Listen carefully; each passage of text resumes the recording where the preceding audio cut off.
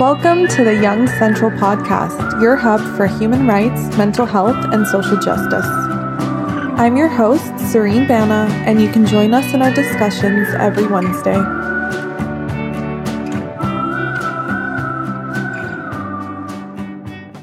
Hi, everyone. Welcome to another episode of the Young Central Podcast.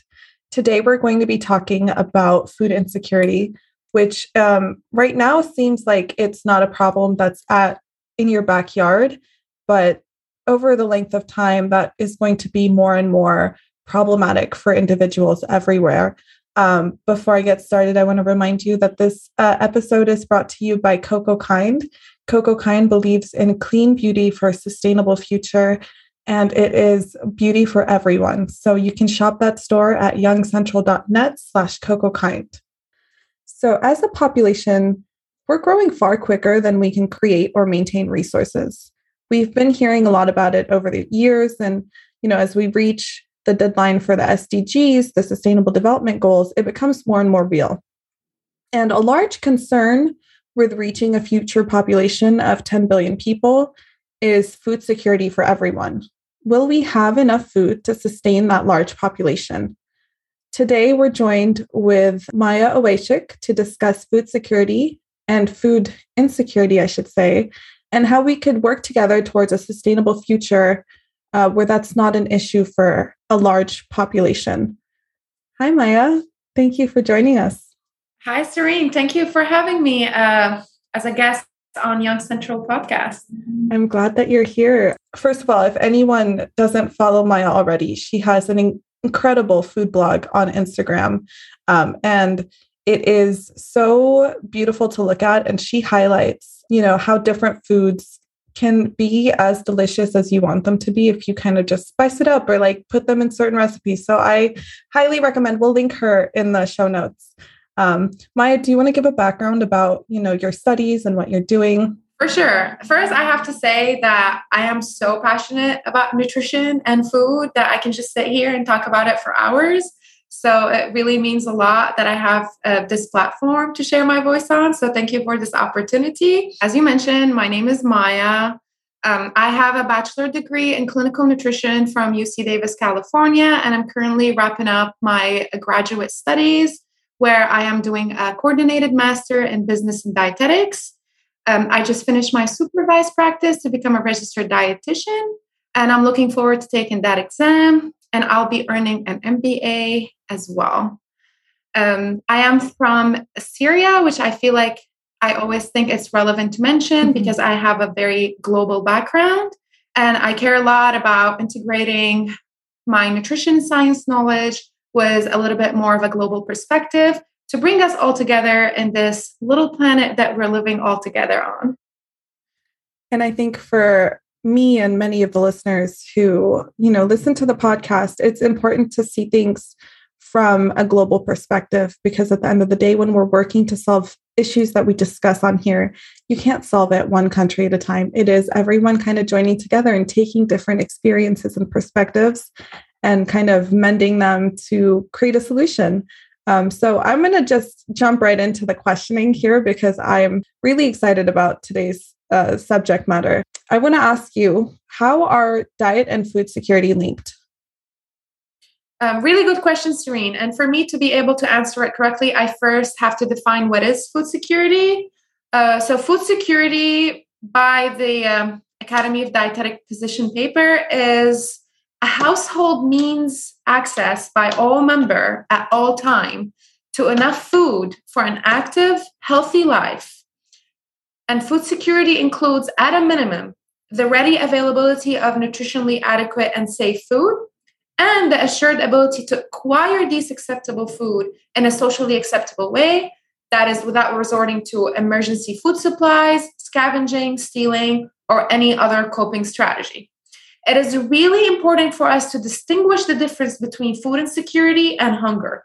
These are not the same thing. Hunger is an individual level psychological condition that might be the result of food insecurity. However, a lot of food insecure individuals do not suffer from hunger. They just have lack of access to nutritionally dense, high quality food. now that we defined what is food security or food insecurity, what is the link? What is the link between this and to the diet? A lot of research shows us that a household that is food insecure is more likely to develop a lot of grave health concern and outcomes at a later stage in life.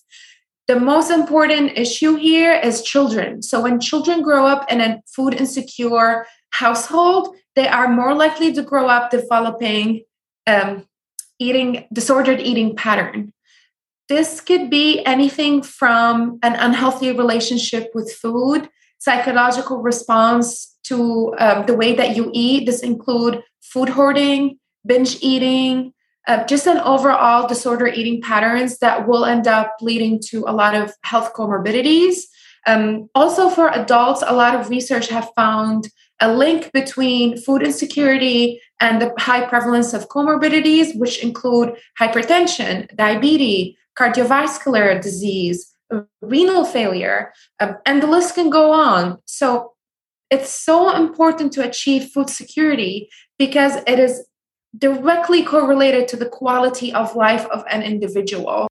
So it's not about just looking at hunger, because we could look at hunger, and there are many countries around the world facing famine and hunger and extreme poverty that leads to hunger. But food insecurity is a much deeper issue than that, because the lasting impacts, and not to say that hunger does not have lasting impacts, but when you look at the quality of food, and you could look at the United States, for instance, the pandemic. So Maya and I, for anyone who, I don't know if anyone would know this, but Maya and I went to UC Davis together for undergrad. And during the pandemic, it was really impactful on students, the amount of food insecurity that was faced on campus. And thankfully, UC Davis has a great system in place where they kind of provide students with food, and it was the food bank. I actually volunteered at the food bank. Yes, you did. I was there for like 2 years. Yeah. That's a great, that was a great initiative by UC Davis, but it doesn't, dismiss the fact that the problem is there. And it's not just at UC Davis, and it's not at just ASU, and it's not at Ohio State. It's everywhere, and it is affecting a huge population. And, with a population that's increasing, like we said, it's only going to get worse, unfortunately, unless we mitigate that issue. So that kind of leads us to the next part of this discussion, which is revolving around the EAT-Lancet Commission on Food, Planet, and Health. Can you explain what that is?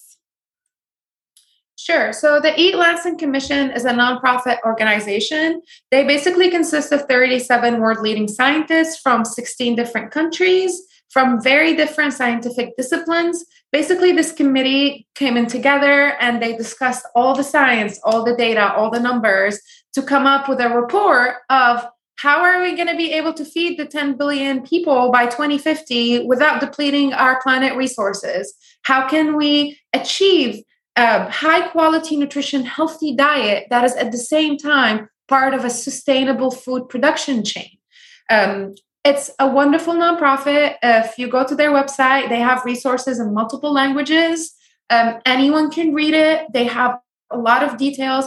And basically, they just let us know, why should we care? Why is this an important issue? And what can we do to actually make a change? So when we look at the possibility of global food insecurity for a population of 10 billion people, why is the report so important? What role does it play in that? The way I would like to describe it or explain it is that we have two things going on at the same time. We have a global food production that is continuously growing and is at the same time one of the single largest contributor to environmental issues. Our food chain supply have a lot of flaws. It is one of the biggest factor for climate decline.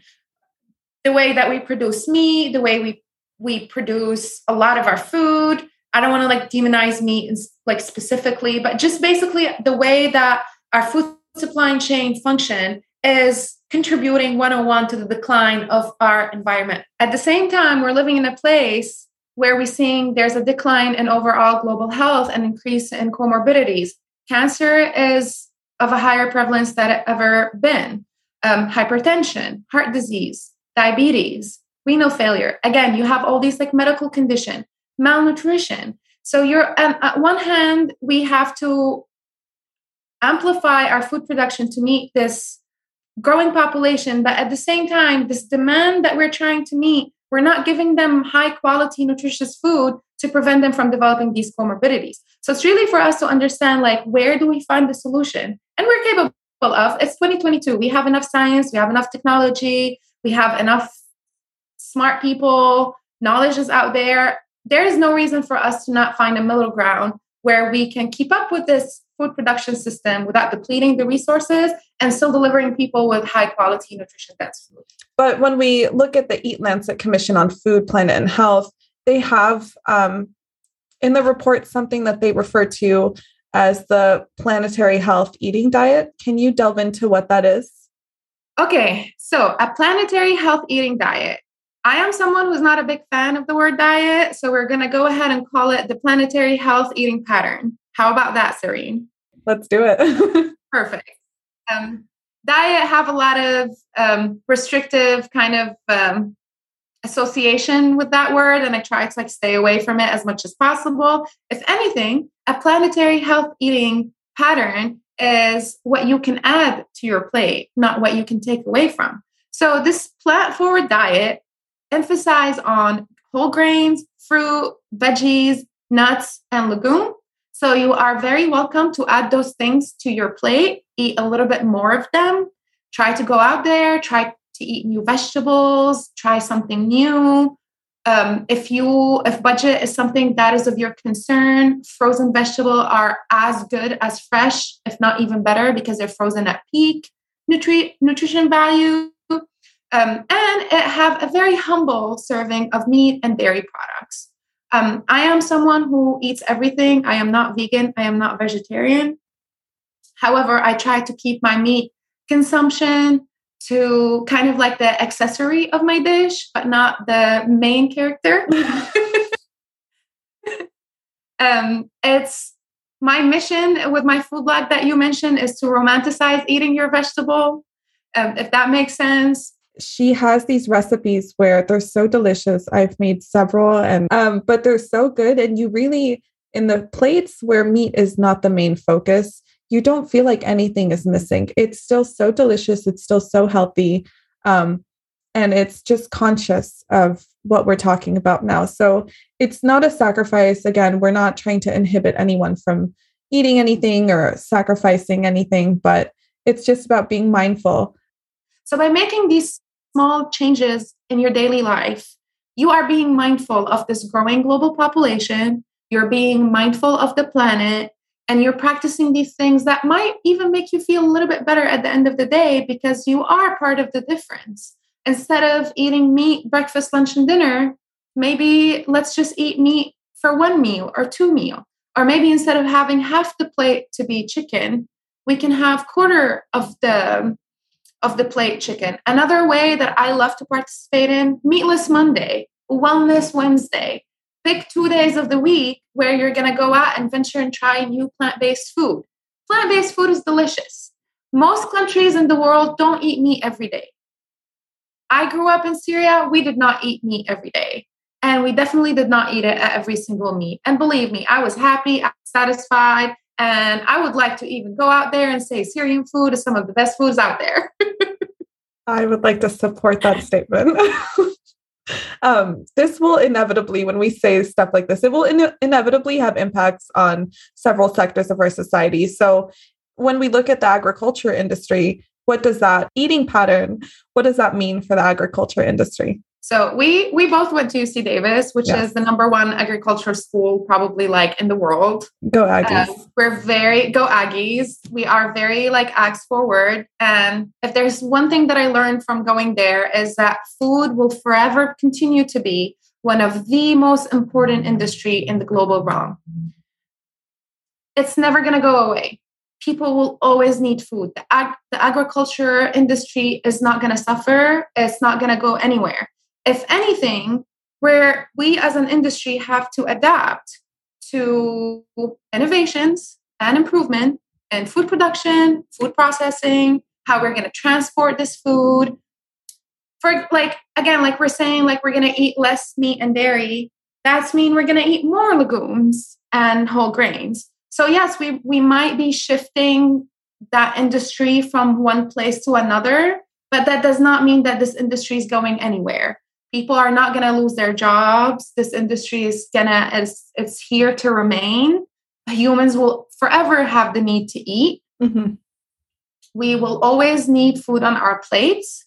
And it's a matter of this industry adapting to these new standards to see how we can deliver this high quality nutrition food to the world without depleting our planet resources. And we touched on this in the episode on climate refugees that I had with Hannah Hearing, and she kind of discussed it, but maybe we can delve into it more today.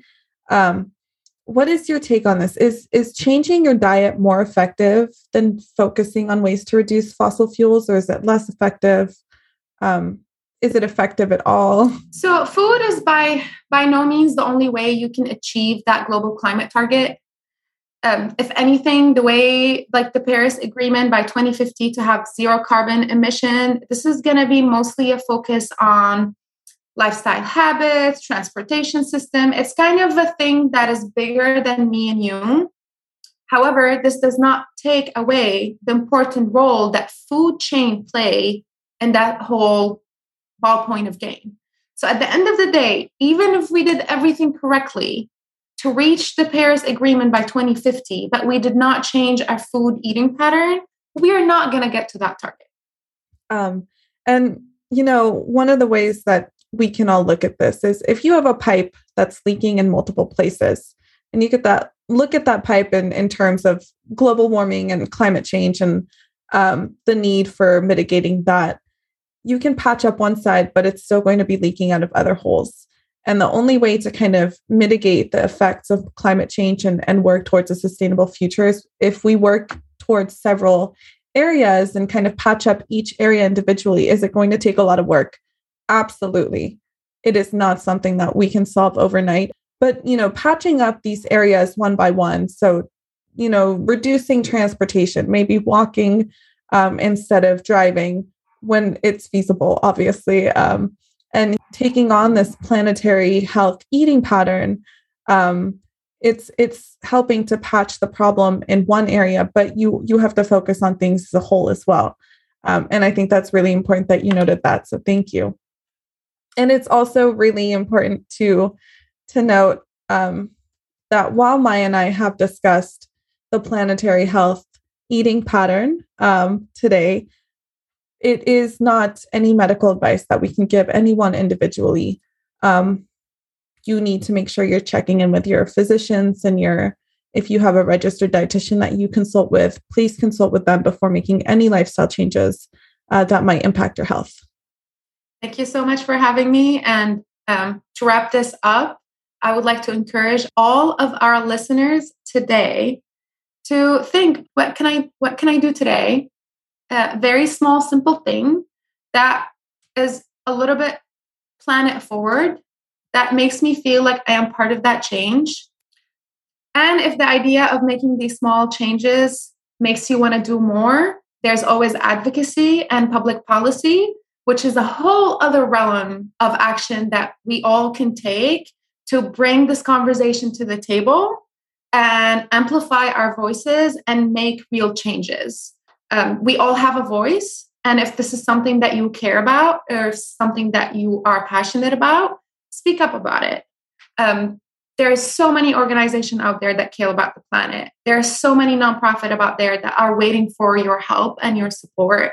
It could be something as small as adding a little bit more veggies to your plate, to something as big as contacting your local legislators and seeing if there's like any bills that interest you or intrigue you, so we can all live together on this planet together and preserve it for us and for the future generations. Maya, thank you so much for your time today and answering all my many questions. It's become a theme to discuss sustainability when it comes to human rights and social justice, because the impacts of an unsustainable future will, unsurprisingly have an impact on human rights and have an impact on our social justice.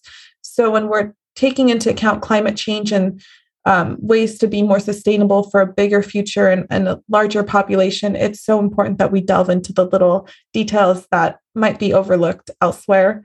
So thank you for joining us today. Thank you so much, Serene. And I like the way that you wrapped it up.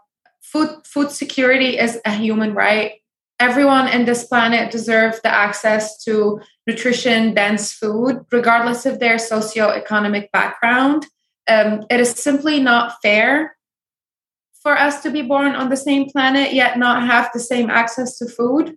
It is also heartbreaking. It is 2022. We know better, and then we can do better. And we should do better. Exactly. And whether you want to make that, again, like I know I've said that multiple times, but whether you want to make the small change or whether you want to make the big change, as long as you make that small change, it's all that matter. Because as long as you do something.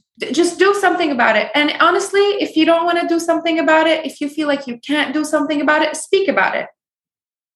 Make these conversations, start these, talk about it with your coworkers, with your family, with your friends. Watch this episode. Yeah, I completely agree. It's just, as long as you're just not standing by and watching this kind of implode. This episode, again, is brought to you by Coco Kind, which believes in a sustainable future and clean beauty for everyone. You can shop the Coco Kind store again at youngcentral.net/CocoKind. Thank you so much for joining us today in this discussion, and we will see you next week. Thank you, Maya. Be sure to follow Young Central on Instagram, TikTok, and on Facebook at Young Central Network. Thank you for listening, and I'll see you next week.